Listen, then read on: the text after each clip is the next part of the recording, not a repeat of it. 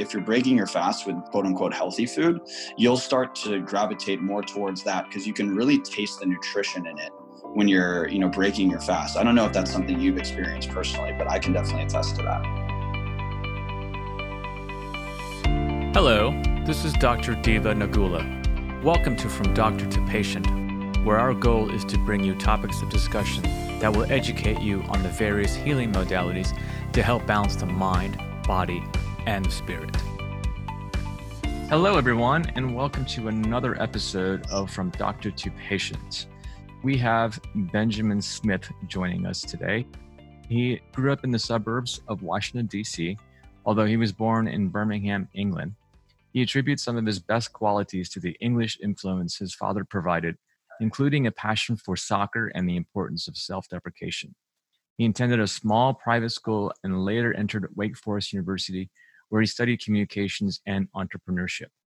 Ben has been creating opportunities and turning ideas into reality his entire life. During high school, he raised over $40,000 to create and finance a self-sustaining cyber cafe in a small town in Togo. He opened 2 boutique group training gyms during college and continued growing these sub-businesses for 5 years. Currently, he's worked for a venture capital firm, a big tech company, and in the nonprofit space as well. Ben moved to Austin, Texas in 2016. Since 2019, he's been focused on his latest venture, Disco Skincare for Men. Ben has the passion and the perseverance to dream big and live even bigger. Ben, how are you today?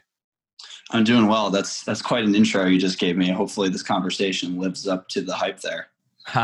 Well, thanks for being on the show. And I guess you're calling in from Austin, Texas. How is it over there? All things considered, it's not a bad place to quarantine. I'm fortunate in that, I'm still holding on to my job, and, the weather here is pleasant, and I've been quarantining with my girlfriend for the last 4 weeks. Right. She lives in New York, so we sort of saw this coming and, had a little bit of foresight to get her out of there before this escalated. But yeah, it's been an interesting 4 weeks, as I'm sure most people would attest to. But again, just, fortunate to still be working on something and, especially something I'm passionate about. What about you? How's your quarantine been going? It hasn't been going bad. I'm actually an introvert. So for me, like, being quarantined suits my lifestyle just fine. So it really hasn't changed my lifestyle much. I mean, I am getting a little antsy. But the golf courses are open and we are practicing social distancing. So I've been able to go out there and hit some golf balls. So the weather's been nice, and it's definitely creating a little itch to get out more often. So.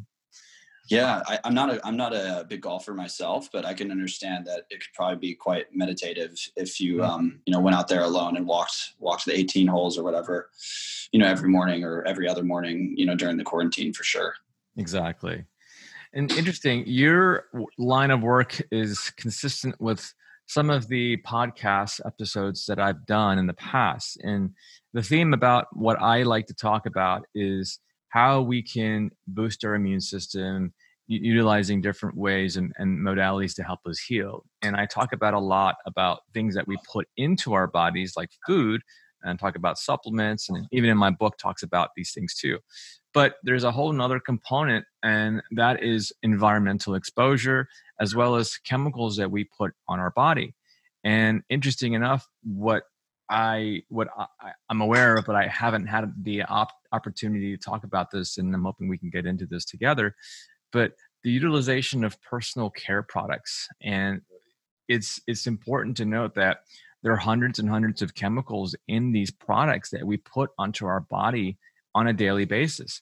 And women have probably utilized more of these personal care products than men. So talk to us about these toxins and chemicals in our products and how it has a role in our health. For sure. So, to your point about environmental factors, I think that's an often overlooked element of sort of the holistic picture of taking care of yourself. Some folks that are more into taking care of themselves, like I imagine, including yourself and myself, we get the full picture because we've had the good fortune of, surrounding ourselves with people, that, bring awareness to this. But, the vast majority of people in this country, have zero awareness, to no fault of their own, by the way, because they're not actively seeking out this information. That the products that they use around their house, on their face, in their bathroom, to clean their car, etc., typically speaking, are really just not good for you. And, there are hundreds, if not thousands, of various chemicals that, we could talk about here. And I don't necessarily have like a molecular knowledge of each of them, but I can tell you that, the vast majority of products that you buy off the shelves that you use, as I said, in your bathroom and on the house and whatnot, you probably should start to read the label on, just because, they can have longer term effects on your skin, with your hormones, specifically with like plastics and whatnot. This is definitely a rabbit hole we can go down, but, I think it's just important to bring awareness to it. That's really the first step in sort of improving how you think about, the products you use in and around your body. Exactly. And it's in everything that we are applying onto our skin, onto our face, onto our head. There are various products that have so many different chemicals. The more products that we use, we're actually going to be more exposed, and it can cause detriment to our health. You would think that it's only surface that it actually takes effect, but no, it's these chemicals get absorbed into our body, and it can have an effect on our systemic circulation, which can impair our body's defense systems. And right now, where we're facing the threat of the virus, it's really important to do things naturally and easily to boost our immune system. And obviously, I talk about foods and things that you put into your system, and you need to optimize what the intake is. But at the same point, we need to really address what we're applying on our skin. And you have a line of products that are specifically for men. Can you talk to us a little bit about your line and what kinds of things that you focus on in putting into each product? For sure. So my background, as you mentioned in the beginning of the podcast, is mostly in health and wellness. Started 2 boutique gyms when I was in college. So over the last, 6-7 years, maybe even 8 or 9, I've really been focused on, gaining as much knowledge as I can, both on the fitness side of things and then on the recovery side of things as well, which is inclusive of, sleep, food, mobility, etc. I'd include supplementation there too a little bit, but, that subset of interests, led me to essentially revamp my entire personal care regimen. And, what that consists of is, the things I put on my skin, for skincare products, things I use in my shower, and then, the things I use on the top of my head with my hair and beyond, really. And that also includes my house too. We don't have house products yet, maybe one day, but, that's sort of tangentially related. And, when you pair that part of my career with my upbringing, which involved a very prominent dermatologist, actually, in your area, Dr. Eva Simmons O'Brien, since we grew up in the same area, she has been involved since the ground floor of, me starting this business, and was very influential in making sure that, despite, me, sort of guiding the ship as far as, our thesis goes around ingredients. So minimal ingredient count, wanting to use active ingredients that actually work, but at the same time, are not harmful to other, key mechanisms of the body. And, really just making sure that, this line is a reflection of my personal beliefs, which is, it's possible to use skincare products that, are good for you, but at the same time also work and have some clinical integrity behind them. But again, most importantly, are not necessarily detrimental to other parts of your body. Because at the end of the day, most people don't. I mean, it honestly took me starting this company to even acknowledge this. The skin is one of the largest organs in the body, and it absorbs pretty much everything that you put on it, obviously, and it has to go somewhere, right? So if you're putting things on your skin that are not good for you, your body has to, process and metabolize that. So when we built this line, I made sure to include ingredients that, were better for you, sort of natural and clean, if you will. Our line is vegan. We never test on animals. We're free of all the free radicals and chemicals that, many sort of pharmacy brands have. But at the same time, we had Dr. Eva collaborating with us on the formulation process to make sure we were including active ingredients that actually did something. And, you actually could benefit from using the product because, with guys in particular, we actually conducted a a market study before we launched, and to understand and inform what our product suite would look like. And one of the major things that guys were after in this study particularly was feeling something, and feeling like there was an actual benefit to the product. So, generally speaking, women are more willing to buy products that have sort of longer term benefits because they understand that this is more of a long-term play. So with guys, they really want to feel something almost immediately. So the way we combated that was obviously including those great active ingredients, but also including a very low percentage essential oil, eucalyptus specifically, so that they physically felt something when they applied our products. So yeah, that's a little bit about how we thought about the formulation process and how we arrived at, our current line of products, which includes about 7 products. And could you specify what products that you have available? Yeah. So, some of our competitors that launched around the same time as us, really wanted to focus on 1 or 2 products at launch, which generally speaking, from a business standpoint, makes a lot of sense. Our thesis was actually to go a little bit more of the contrarian route, which is we wanted to launch with a full line.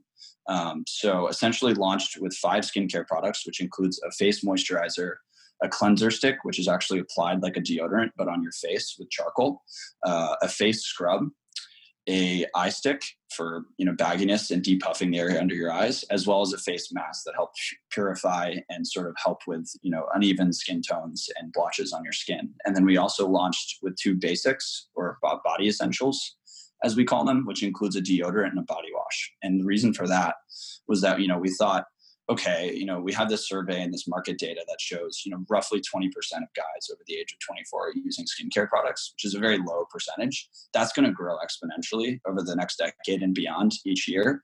How can we capture folks that are obviously all using some form of deodorant or antiperspirant and body wash or bar soap, introduce them to cleaner versions of what they're already using in that department, and then persuade them or upsell them, if you will, into using skincare products. So that's sort of the rationale behind the mechanics of the products we chose. And the ingredients, it's really interesting because all the ingredients that you have are things that actually work to moisturize the body and the skin and exfoliates. But there's also ingredients that you utilize like charcoal and vitamins like vitamin C and vitamin E. And all these kind of have a role in its antioxidant qualities.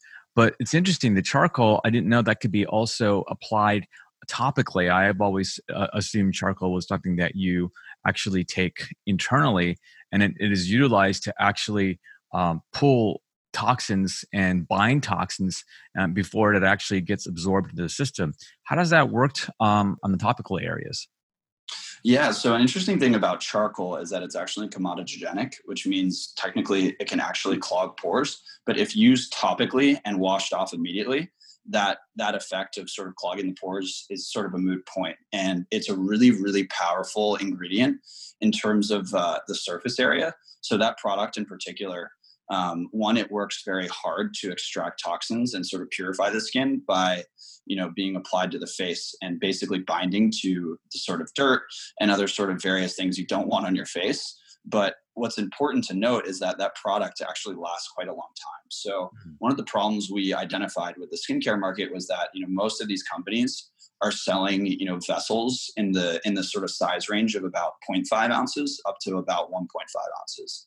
And if you actually use the products, as you're supposed to, you'll run out very quickly, anywhere from like 3 to 5 weeks with a size like that. So we wanted to provide a little bit more value to guys, perhaps at the detriment to our margins and our reorder rates, just because, as a guy, the very nature of starting to use a skincare product is sort of like a foreign idea. So what we didn't want to do was, come to market with, average size vessels and then sort of run the risk of annoying them at the fact that they continually have to rebuy this product, once a month. So, we're moving towards a quarterly model where, this isn't public yet, but eventually we'll have a quarterly box where you can sort of pick and choose the SKUs you want, and then they'll be delivered every 3 months to your door. And that way, from a business side of things, we're still getting 4 or so orders annually from each customer. And that's great for our business. But at the same time, we're really putting the customer first and making sure that, there's not, an inundation of orders and charges on their card. So the customer experience is a little bit better. And to sort of backtrack a little bit to a more granular part of your question, ingredients like charcoal are included in each one of our SKUs. So we have anywhere from sort of 1 to 4 hero ingredients in each SKU. And, thanks to, Dr. Eva and the cosmetic chemist we worked out, in California with to develop these products, we really landed on a strong group. And, V1 of this company and these products has been performing super, super well. So, it's only going to get better from here. Oh, that's awesome. And I also like the fact that you have eucalyptus in some of your products too. And it's like, it actually has some benefits in terms of it being utilized topically, but I like it because it also helps to relax the person, and it has some benefits in just reducing anxiety and just helping to relax the person. So I'm sure people get that benefit of its skin effects as well as a sort of a mental aspect when it gets absorbed into your skin and into your systemic circulation. Absolutely. And not to dwell too much on the eucalyptus side of things, but, you may uncover if you do some high level Google research, as I'm sure, yourself and many of your readers, and including me, do, you might come across some literature that basically says it's not okay to include essential oils in skincare. That's pretty baseless. We did quite a bit of research into that and obviously confided in multiple dermatologists, including Dr. Eva. And at a very, very low percentage, it's, nothing but beneficial to the average user. Of course, there are some people who are allergic to eucalyptus, which is Right. a very small subset of folks, 0.001, who knows what it is. But, you can't please everyone. And one thing that's really important to note when it comes to skincare is, there is no one size fits all company for everybody. We're trying to be that as best we can, but at the end of the day, certain products and ingredients react differently for everyone. So, a very small percentage of, triers for, every skincare brand will not end up, liking the product, or, their skin may react adversely. So that's important to note. But, generally speaking, the idea of including eucalyptus was a direct response, to that survey we conducted where, guys really wanted to feel something. And, as someone who, sort of is religious to his essential oil diffuser at my desk, I definitely wanted to include eucalyptus just because it's such a pleasant scent to me. And I'm glad to hear that you're also the same way. Yeah, I'm a big proponent of eucalyptus, and I love peppermint. Those are my two favorite things to You really, and me both. I don't know. It awakens me, and it just soothes and relaxes me almost instantly after I smell that oil. I totally agree. I actually have eucalyptus diffusing right next to me right now. Yeah, I have peppermint diffusing next to me. So you'll have a pretty decent, I would imagine, a personal routine that you probably have been doing for a while with the skincare, your exercise regimen. I mean, what kind of tips can you offer people to help improve their health and well-being? Yeah, loaded question, but one that I love. So my routine is a little bit maniacal. I can take you through it as quickly as I can, and hopefully at the end can sort of just offer some high level recommendations for listeners that are just dipping their toes in the environment of trying to better themselves. But a typical day for me, just looking at like a regular weekday, looks like waking up just naturally without an alarm sometime between 7 and 7:30. At that point, obviously, use the restroom as most people do, and then brush my teeth. And then I actually stand in front of the Joovv, the red light therapy device, which is in my office hanging from my door. Mhm. I've found, whether it's placebo or not, that to be super helpful in terms of just waking me up and, in terms of helping, cellular turnover in my skin, especially on my face. Sure. There's also some purported benefits for testosterone as well. So yeah, it's definitely a little funky, but I stand in front of that thing naked every morning for about 15 minutes, 7 minutes on each side. And then from there, it's typically, chugging of quite a bit of room temperature water, and then, apple cider vinegar. Then I make my smoothie, which is pretty high in protein and fat and low in carbohydrate. And then I'll take my supplements. And after that, I either try to go for a walk or do some basic yoga or some sort of like animal flow just to get, the blood moving in my body. After that, it's about 8 to 10 hours of work, depending on the day. And then, Monday, Wednesday, Friday, Saturday, I will train. And typically that's at Equinox, but obviously that's closed right now. So have built a little bit of a home gym in my garage now with a bench, a pull-up bar, some kettlebells, some maces. What else? some bands and some gymnastics rings and tools as well. So, training for me is really a mixture of compound weightlifting movements. So squat, bench, press, as well as some kettlebell work, and then some sort of like, bodybuilding bro style workouts as well, just to keep me sane and make sure that I enjoy my workouts. And then typically we'll finish with some sort of core work or some conditioning as well, to boost testosterone, in the form of HIIT training. And that's actually all done by one of my good friends, Jesse O'Brien. He programs all of my workouts here in Austin and has done for 3 or 4 years now. So that's sort of the general routine. I typically get to bed, hopefully by 11 each night, so that I'm getting a solid 8 to 8.5 hours. And I've personally found, as I'm sure you'd probably agree, that, sleep and food are probably the biggest macro changes you can make in your life to make a huge dent in how you feel and how long you live, hopefully too. So, there's many other sorts of like more fringe things I do. I take a sauna and cold plunge as much as I can with some contrast therapy. I've done NAD therapy. I've experimented a little bit with peptides. And there's other things as well, but generally speaking, that's sort of my routine. And I think in terms of recommending how to change your life, in a simple way, I think at the very least, you should be shooting for 8 hours of sleep every night. And I think that's probably a pretty unanimous recommendation for most of your guests on the podcast. But, I can't stress enough how much my life has improved, from, my career to my emotions to my relationships with both friends and, my lady. And, that's all really to do with sleep. And, in addition to that, I think getting a handle on food and, really taking control of, your urges and sort of addictions there, if you have any, is another really powerful way to, live longer and feel better. And, I think just the very nature of cutting out like processed foods is a good natural first step. And then you can get more and more crazy and more, meticulous with it over time as you start to, feel the benefits of that. But those would really be my biggest two. Happy to go down the rabbit hole on any sort of the more fringe stuff that I've done, like NAD and whatnot.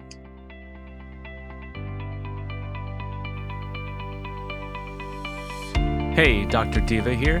Thank you to all my listeners who supported my book and helped to make it a huge success.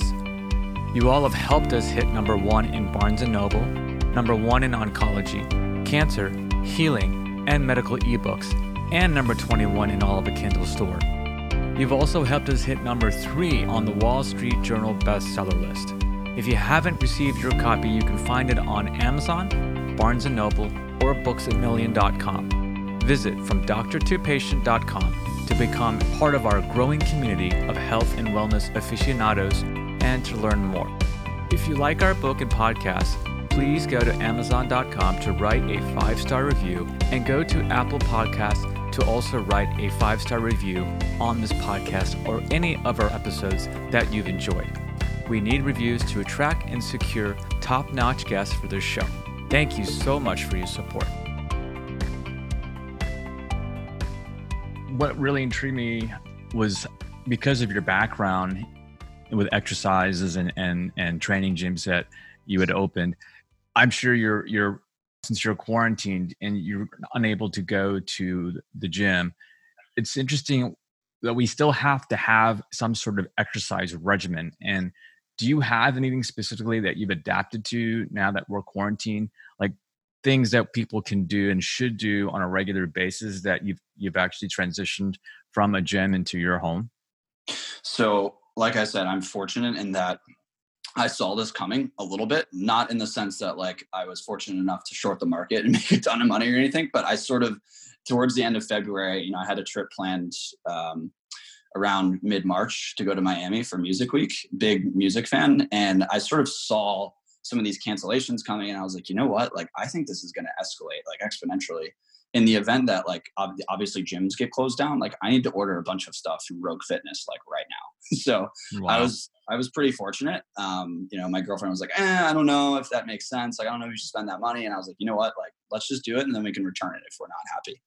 So I bought a bunch of stuff then. So in terms of my workouts changing, not in like a crazy way, because I still have a barbell with plates up to like almost 400 pounds. I have the bench, which I can bench on, and then I have the pull-up bar too. But if you're someone who doesn't have that equipment at your disposal, definitely try to get a kettlebell if you can, just because this is a great time to learn a modality like kettlebell training. And if that's not of availability to you, just moving, the very nature of walking 30 minutes to an hour every day is a huge, great start. And if you want to get a little bit more serious with it and sort of maintain your physique, if you will, and potentially improve it, I'd recommend, getting into animal flows. So that's something that I've always been really interested in. And here in Austin, there's a bunch of people, including some of my close friends, that are sort of some of the champions of that movement. Two people that you should definitely look up are Primal.Soldier on Instagram, great for kettlebell flows and animal flows. And then his girlfriend, Francesca Fit, on Instagram as well. She's particularly adept at animal flows. And I sort of copy some of their workouts when I'm not doing one of my 4 prescribed workouts by my coach. So, those are great modalities that really teach you how to connect with your body and move in really unique and different ways that, frankly, in my opinion, are really good for you, because you're exposing your body to movements and exposing muscles that you don't often use to new styles, which can't really be bad for you. And to make it more enjoyable, they're pretty fun too. And once you get good at it, you can move in really crazy ways, and it's really addicting. So that's definitely what I would do. I'm unfamiliar with the animal flow. What exactly is that? Yeah, so you don't need any equipment for it. You can work in kettlebells and stuff to it and maces if you want. But typically speaking, it's just moving your body in really unique ways. So I think once, after this call, I can send you some, and I think you'll probably recognize it right away after seeing it visually. But, I can't really describe the movements too, because they don't really have, names that are recognizable, if you will. But you're essentially doing like weird lunges and, moving your back. And yeah, it's just really difficult to describe, but, there are some really great resources out there, like the 2 accounts I mentioned and some others as well, that can teach you, step by step how to get better at it and, really connect with yourself. And I think, a big part of animal flows is also breath work too, which I didn't mention in my routine, but I'm also a big, advocate for Wim Hof style breathing. And there's a bunch of other different techniques as well. But, as part of animal flows, breath is definitely, a big part of it too. So you get the benefit of, really calming your nervous system and connecting with your breath too, which is great.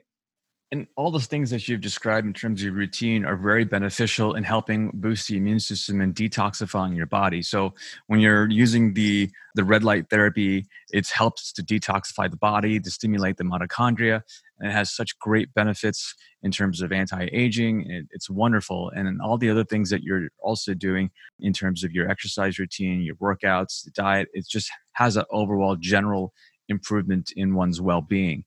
And with your niche with skincare, this is really important to talk about, because all these things that you're doing, including the products that you are advocating for and that you promote, it all helps with detoxification and improvement of the skin. And that's awesome that everything's in continuity with one another to help promote and improve people's health and well-being. I totally agree. And, candidly, I have had my battles with my skin, as a lot of people have. And, from the outside looking in, I had a past relationship with a gal that struggled pretty deeply with what she thought was horrific acne, like to the naked eye, or her friends and family, even me, dating her, we're like, oh, that's not really that big of a deal. And ironically enough, after we stopped dating, I started suffering from something similar to her. And I can't say enough how important it is to address acne, especially if it's bothering and affecting your mental health. So with me, I was obviously acutely aware, because I'd like to think I'm a pretty rational person, that like, listen, not that many people will notice this. It's not really that big of a deal. But for whatever reason, it continually beat me up. So this was right before I started Disco as well. So that's also part of the motivation for me starting the business.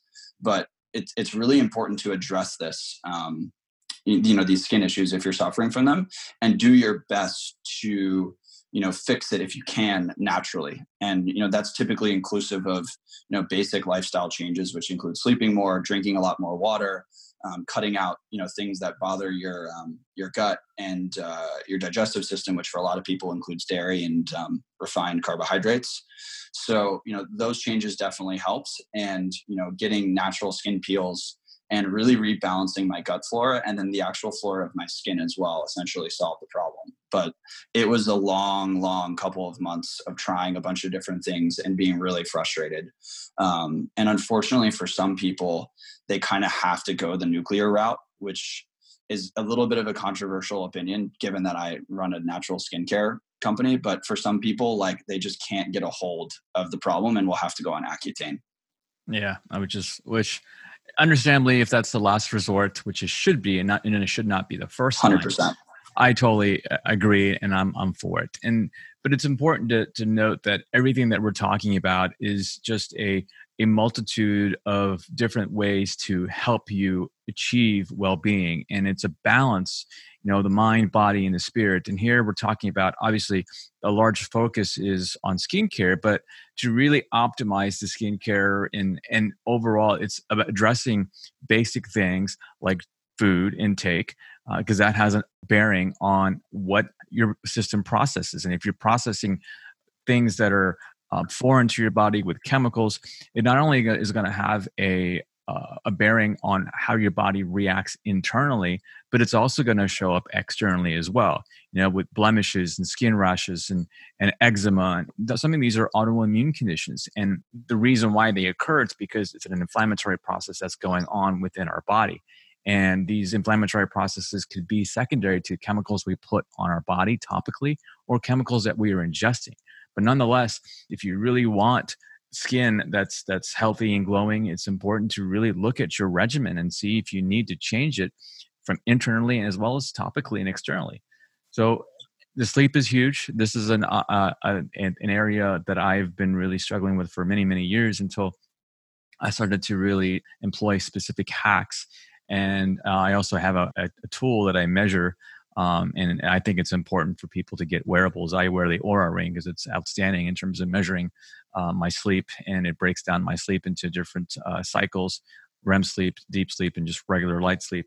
And it also measures my heart rate variability. So this is another thing that I like to use in terms of gauging my progress and getting away from fight or flight and being more in a rest and digest state.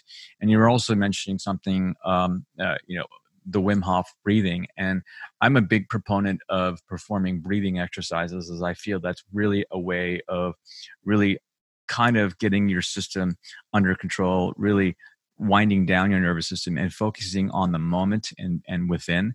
And it also allows you to decompress. And also, in some cases, it can give you a spiritual kind of enlightenment, and it could take you to a different location where you have an out-of-body experience in some cases. You were talking about Wim Hof. Have you been using that for a while?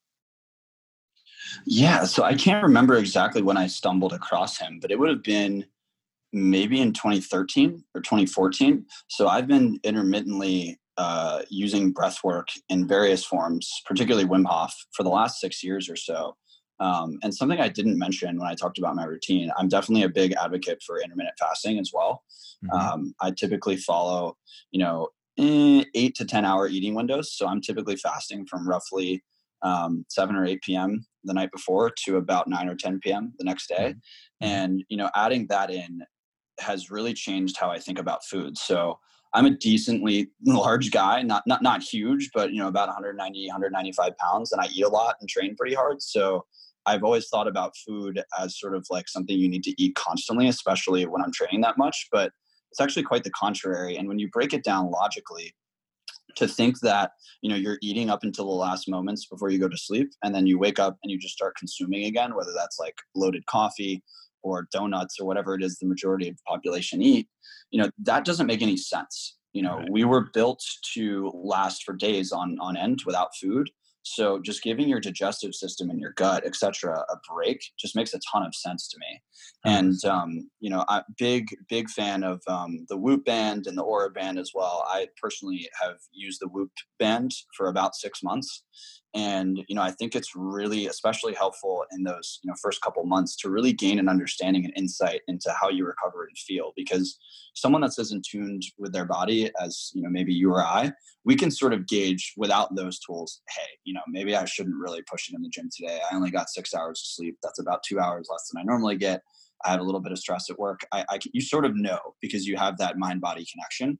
But for the majority of people that are learning that still, that sort of skill, if you will, it brings a lot of awareness to them. So, I personally use the Whoop to really gain an understanding into my sleep. And after a certain amount of time, like, I'd venture to say my opinion, if I just was off the cuff without the Whoop, would probably be pretty close to, what the data in the Whoop would say if I had been wearing it, if that makes sense.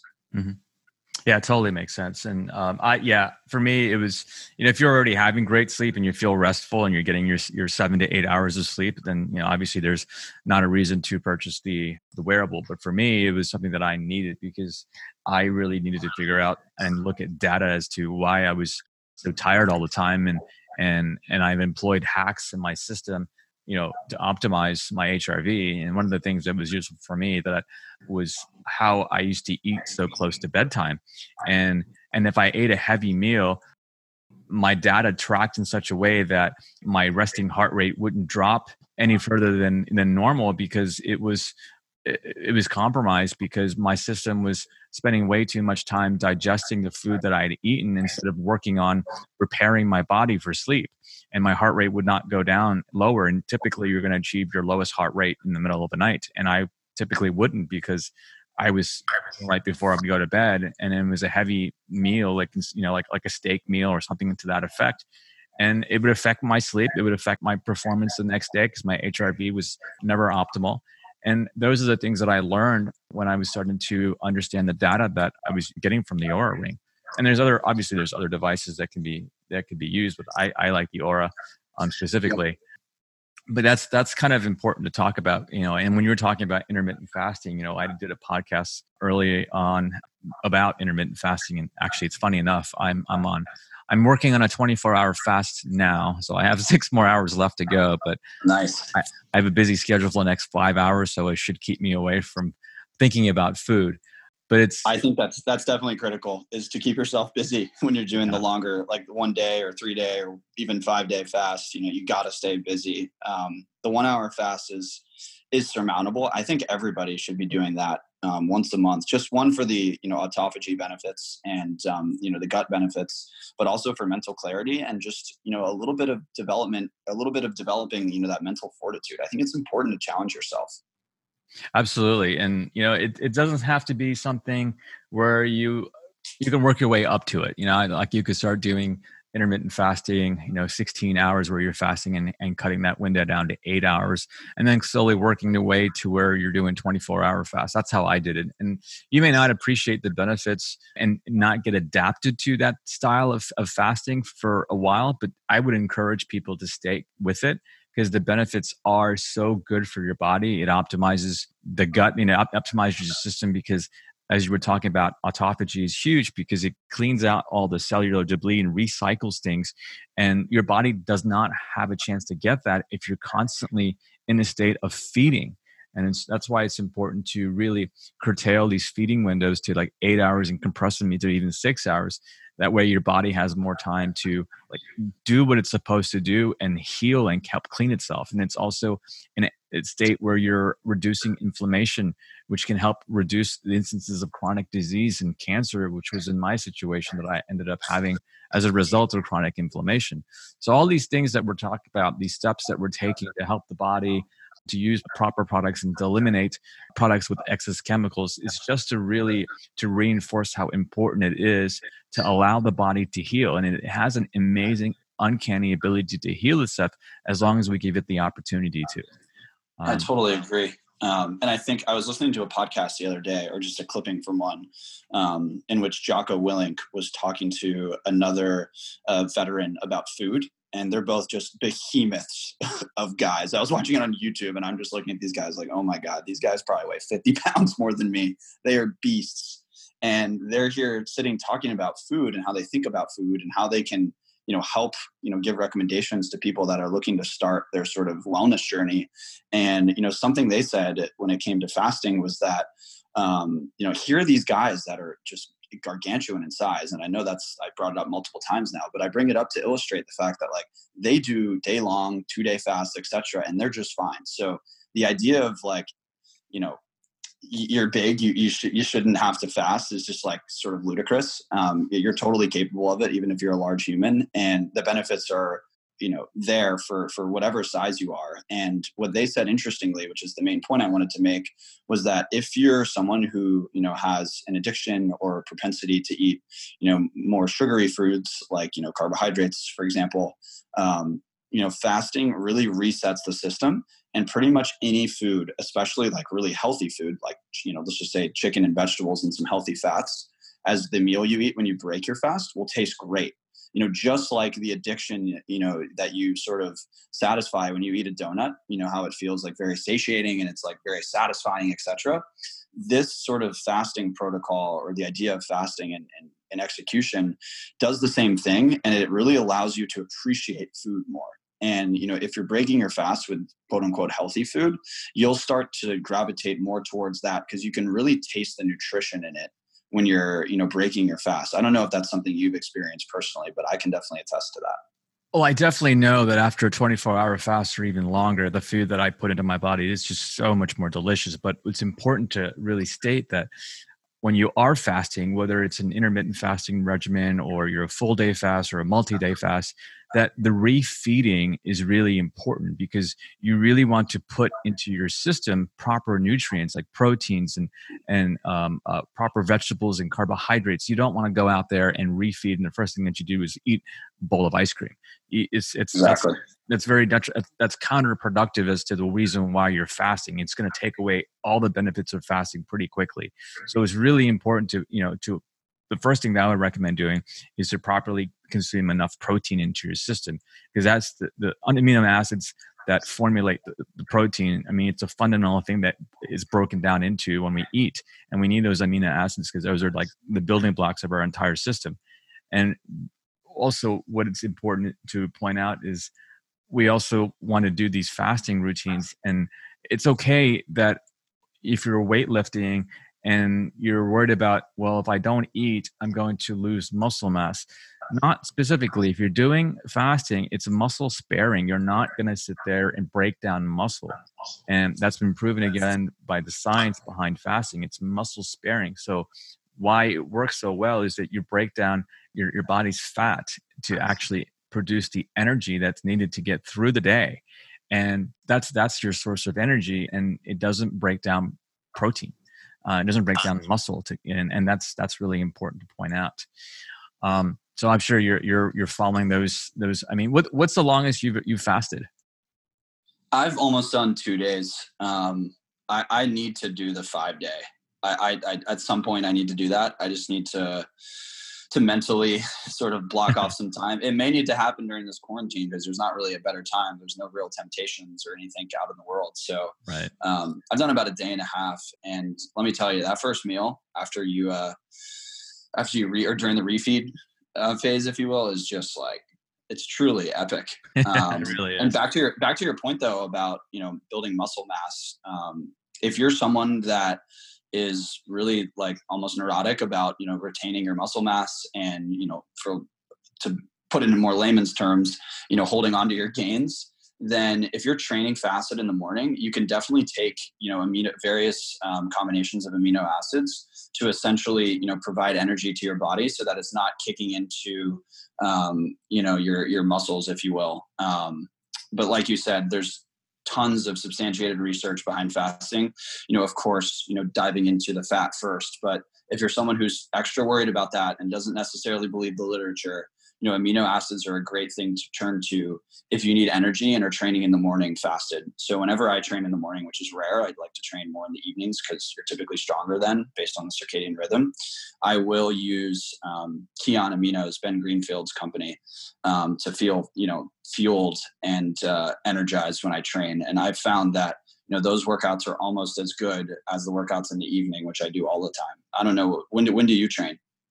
It varies. I train around midday, but if I am fasting, I'd like to do something in the morning, just because I want to deplete those glycogen stores that's in my liver. So that helps me to get more into a fasted state and allows my metabolism to kick in and really use the fuel from fats and breaks down the fats for energy. So that's why I do that. I'm not diligent enough to be honest, but I think that's, if anyone's to entertain, this would be the right way of doing it, is to work out in the morning in a fasted state. That's just what I feel is best. But you're right, though. I think the amino acids definitely helps, and you don't necessarily need it. But if you're one of those people who is, really worried about your gains, then you can pop in the amino acids in the morning. Is really not going to really curtail or not really hurt the fasting protocol.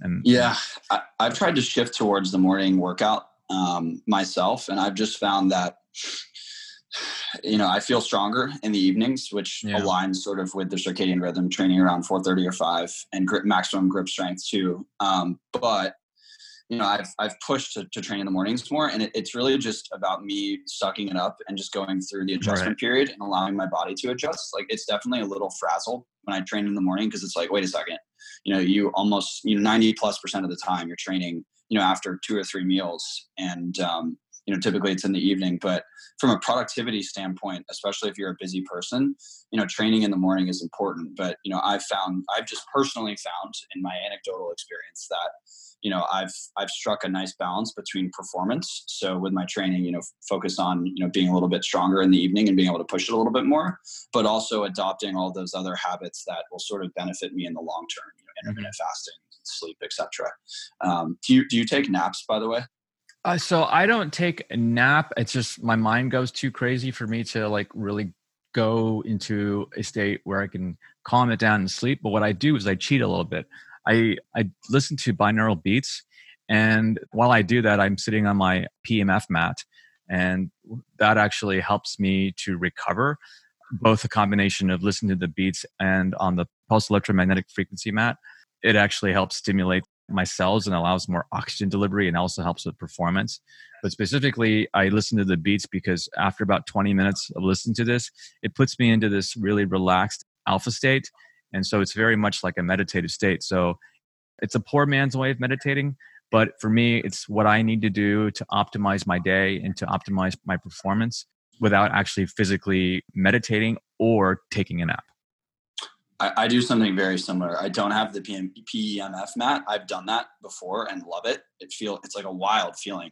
You're talking about the thing that sort of like shakes a little bit, right? And it has the electrode nodes or whatever going through it. It's like blue, right? Yeah. Yeah.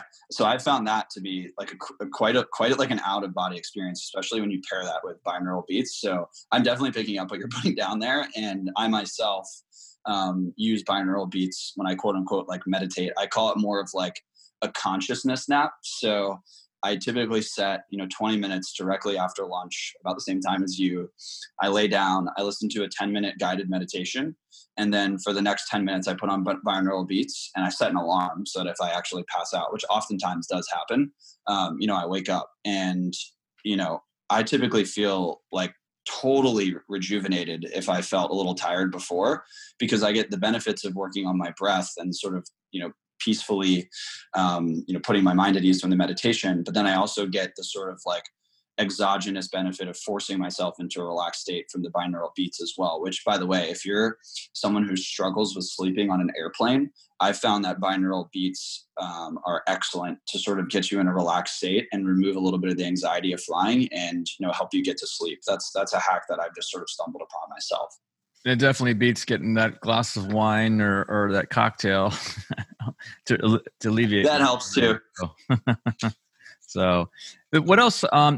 We've hit upon a lot of different things, but one thing that we really haven't touched base on is we have a few minutes left to discuss is spirituality. Like, I know it's right now it's interesting because we're in a time where we're facing our own internal demons because we're forced to look at them by being constrained and being at home by ourselves, and there's not a whole lot to do. So you're left with really dealing with your personal like emotions. You also help dealing with your inner demons.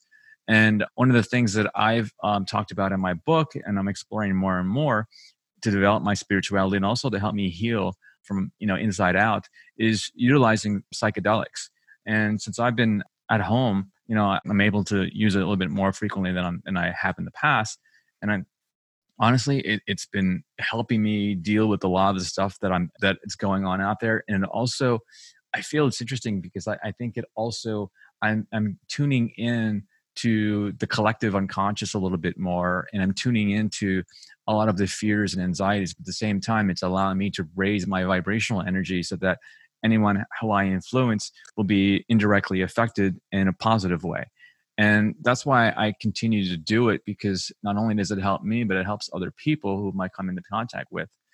What about you? I know you've dabbled in some of psychedelics, and Austin seems to be a hotbed for psychedelic work.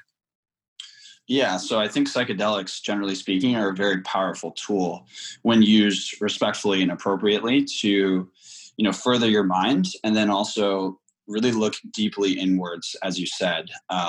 For folks that haven't had the opportunity to, for whatever reason, use various psychedelics, there's definitely a stigma attached to it still, like on a national and potentially global level. But, fortunately now, there's a massive movement happening with a variety of different psychedelics, from LSD to psilocybin and MDMA and a few others, including ketamine as well, that has real clinical benefits, medical benefits with studies, and very happy people who have used these substances or medicines, if you will, to benefit them in massive ways, specifically for PTSD, depression, anxiety, etc.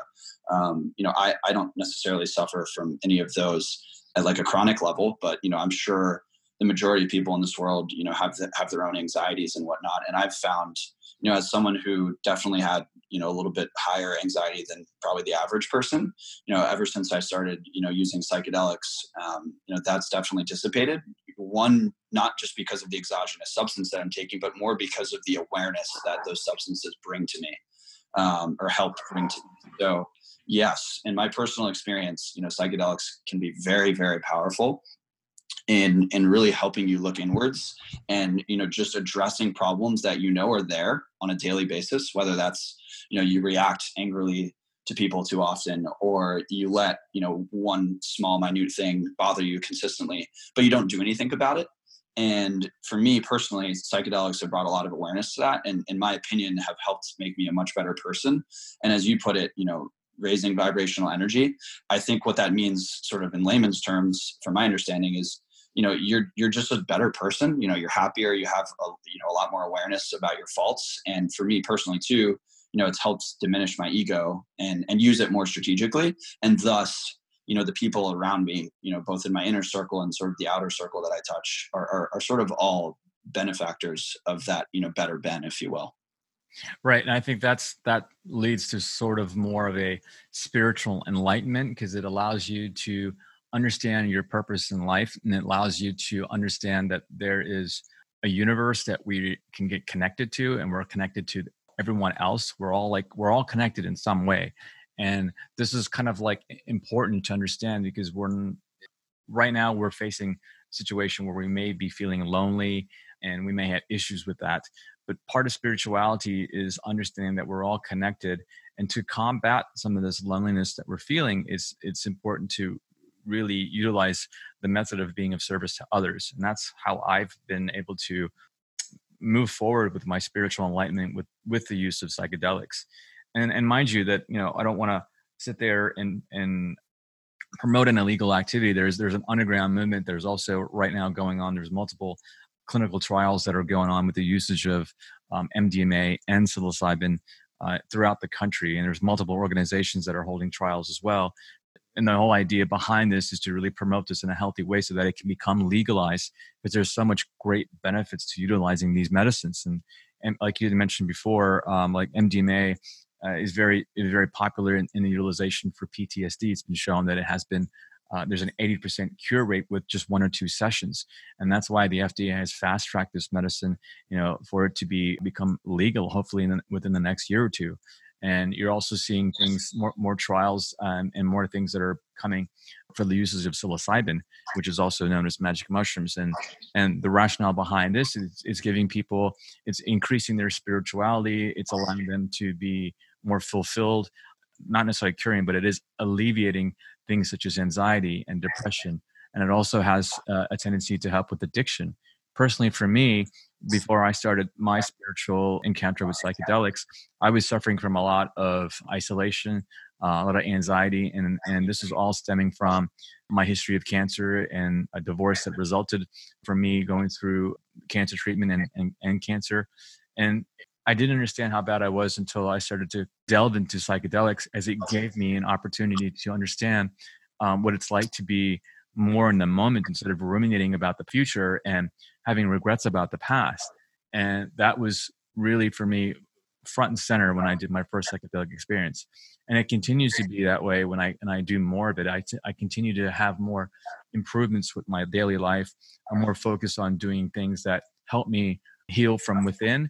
I don't really care about things like materialism anymore. It's not something that I'm really focused on. I used to have businesses and run businesses, and my whole way of thought was, let's see how much money we can make, or let's see how much power it's going to bring me. I don't have that anymore, and I really feel that's a significant result of my utilization of psychedelics and spiritual enlightenment. And there's been numerous studies to purport all this. If you just Google this, you can see all the research that's been in there. And I quote a lot of research in my book when I discuss psychedelics. And so it's interesting. It's really been enjoyable talking to you about this, because it's not many people are very comfortable in talking about this topic, but I think it's awesome that we can have this open discussion. Yeah, absolutely. And I think, given what you do for a living, you help people. The very nature of sort of breaking down your ego and bringing more awareness to the various, I don't want to use the word faults, but I'm sure you know what I'm saying, can really go a long way and make you much better at what you do, whether you help people for a living or otherwise. I view psychedelics as a very powerful tool when used appropriately and respectfully. Again, got to get that asterisk in there, in the right set and setting, and making sure that whatever you are using is pure and clean. Candidly speaking, they can be extremely helpful. And, all the research and studies that are being done now that have helped, some of the guys that have come back from Iraq and Afghanistan and the other various parts of the Middle East with the PTSD is quite overwhelming. And honestly, I think we're going to see a monumental shift in the drug industry, the pharmaceutical industry, as these medicines become legalized and taken off the schedule, especially to help people. So, gone are the reliance, on antidepressants, hopefully, and, lengthy and costly PTSD treatments when, in a matter of 1 to 2 sessions, a couple $100, you can really provide significant relief to folks who've suffered through, beyond traumatic events, whether that's at war or in a car crash or some sort of other traumatic experience. That to me is reason enough to really, start to pay more attention to this. And I think, the older generations that really have a negative stigma attached to psychedelics because of the 70s and the Vietnam War and whatnot, they'll start to even, start to have a more open mind as they see the research and the benefits here. They may never be fully convinced by it and willing to try it, maybe like you and I, but we just need everybody to get on board with this, because this is an inevitability. It's going to happen regardless. It's better to be on the right side of this than the wrong side of this. And, like you said, at a more sort of superficial level, they're also fun. It's important to sort of disconnect from, your 9 to 5 and all the anxieties that come along with that. And, maybe your relationships or some sort of stress and trauma you're going through, and, use these tools as a benefit to yourself and your psyche and your subconscious and beyond. So, I definitely enjoyed reading the chapter in your book about, your experience with psychedelics. And I find it funnily ironic that, psychedelics always seem to find people at the right moment, if that makes sense. So, in your case, you were obviously undergoing, a massive amount of stress, regarding your health and, your relationship, and probably much more than that. And for whatever reason, it found you, the medicines or whatever found you at the right time and, helped you sort of climb out of that figurative abyss that you sounded like you were in, and, were a large part of your healing process. So that's obviously great to hear. Yeah, and the healing process is just there's so many layers to it. It's I can't even understand where to begin when I talk about it, because it's very subjective experience, and it's hard to really quantify it because there's no real measurement in it other than how you're seeing things from your perspective and how it changes from a day to day. And I personally have seen so many different people who have undergone the utilization of psychedelics improve in so many facets of their life. And the area that I'm fascinated about is how, in the mental health arena, how it really improves their mental health. And there's with the utilization of magic mushrooms and other psychedelics, there's something that's called neuroplasticity, where there's increased connections that are formed in the brain that weren't otherwise there. And then there's also documentation that shows that it actually repairs connections that have been otherwise severed, whether it's from excess chemicals that we put in our body from foods we put in, or products that we're using topically. The chemicals do get into our brain, and some of these connections are severed. And it's interesting how the utilization of magic mushrooms or psilocybin can actually help repair and improve those connections. And I find it fascinating because the people who have used these medicines, who have in my circle and people that I use with, a lot of them have been on medicines to help with their depression.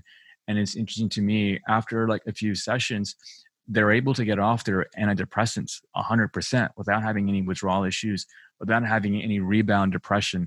And it's simply because the psychedelics are helping with that. It's helping improving and changing their brain chemistry, so they don't need to be on these medicines, be on antidepressants anymore. Yeah, totally. It's really a conversation that I'm sure we can delve into and speak about our experiences over many, many hours, I'm sure. But because we're running out of time, and I know you have a lot of things to do on your plate for the day, and I'm going to try and keep busy so that I don't think about food. I'm sure you'll make it through. It sounds like you're a fasting veteran, but it was wonderful to chat with you. And, just in tying up that psychedelic discussion, I think reading your book, because, obviously you're a doctor and you walk people through, the very process of, finding out that you have cancer, how you sort of got through that, and then how you sort of went from sort of 0 to 1 after you were in remission, through spirituality and psychedelics. That's a very powerful narrative, because, this isn't some, punk 21-year-old who eats a bunch of mushrooms and goes to like heady rock concerts talking about it, right? Like, you are a respected member of society. You're clinical, and you provide evidence and whatnot. But I think for some of the folks that are still not convinced by this, obviously do your own research on Google. But How to Change Your Mind by Michael Pollan was a pretty influential book in the psychedelic community that really looks at things from a clinical perspective as well, and explains like the history behind why there's stigma attached to psychedelics, what we're doing now on the clinical side and trial side to sort of get on the right side of this and get these medicines legalized for medical purposes. And then anecdotally, the author Michael also dives into his personal experiences with them as a pretty skeptical critic of it prior to writing the book too. So that could be a good piece of literature for folks who are willing to learn more to dive into. 100%. And I also did a podcast earlier I think back in January or so, that I had a discussion with Dr. Dan Engle, and he and I went in and did a deep dive on psychedelics, its history, its utilization, and what's in store for the future. And I probably need to update that too, because there's so many changes that are going on with psychedelics from day to day, week to week. So probably need to have another discussion with an expert like him. But yeah, for our listeners, where can they find you on the internet about yourself and about your products? Yeah, totally. So the brand is at lets.disco on Instagram. Hopefully one day it'll be just at disco. We're working on that. Give us some time. On the web, we're letsdisco.co. So that's letsdisco.co. And then if you care enough to, follow me, I am just at Benjamin J. Smith 5 on Instagram. But, would obviously prefer folks to visit the brand over myself, because I don't really find myself that interesting. There's that self-deprecation coming in that you mentioned at the beginning of the call. There we go. I knew we'd find it in there somewhere. Yeah, there it is. Well, Ben, I appreciate it so much. Thank you so much for being on our show, and look forward to chatting with you sometime soon. Yeah, I really enjoyed it. Thanks for having me on, Dr. Nagula. Talk to you soon. Take care.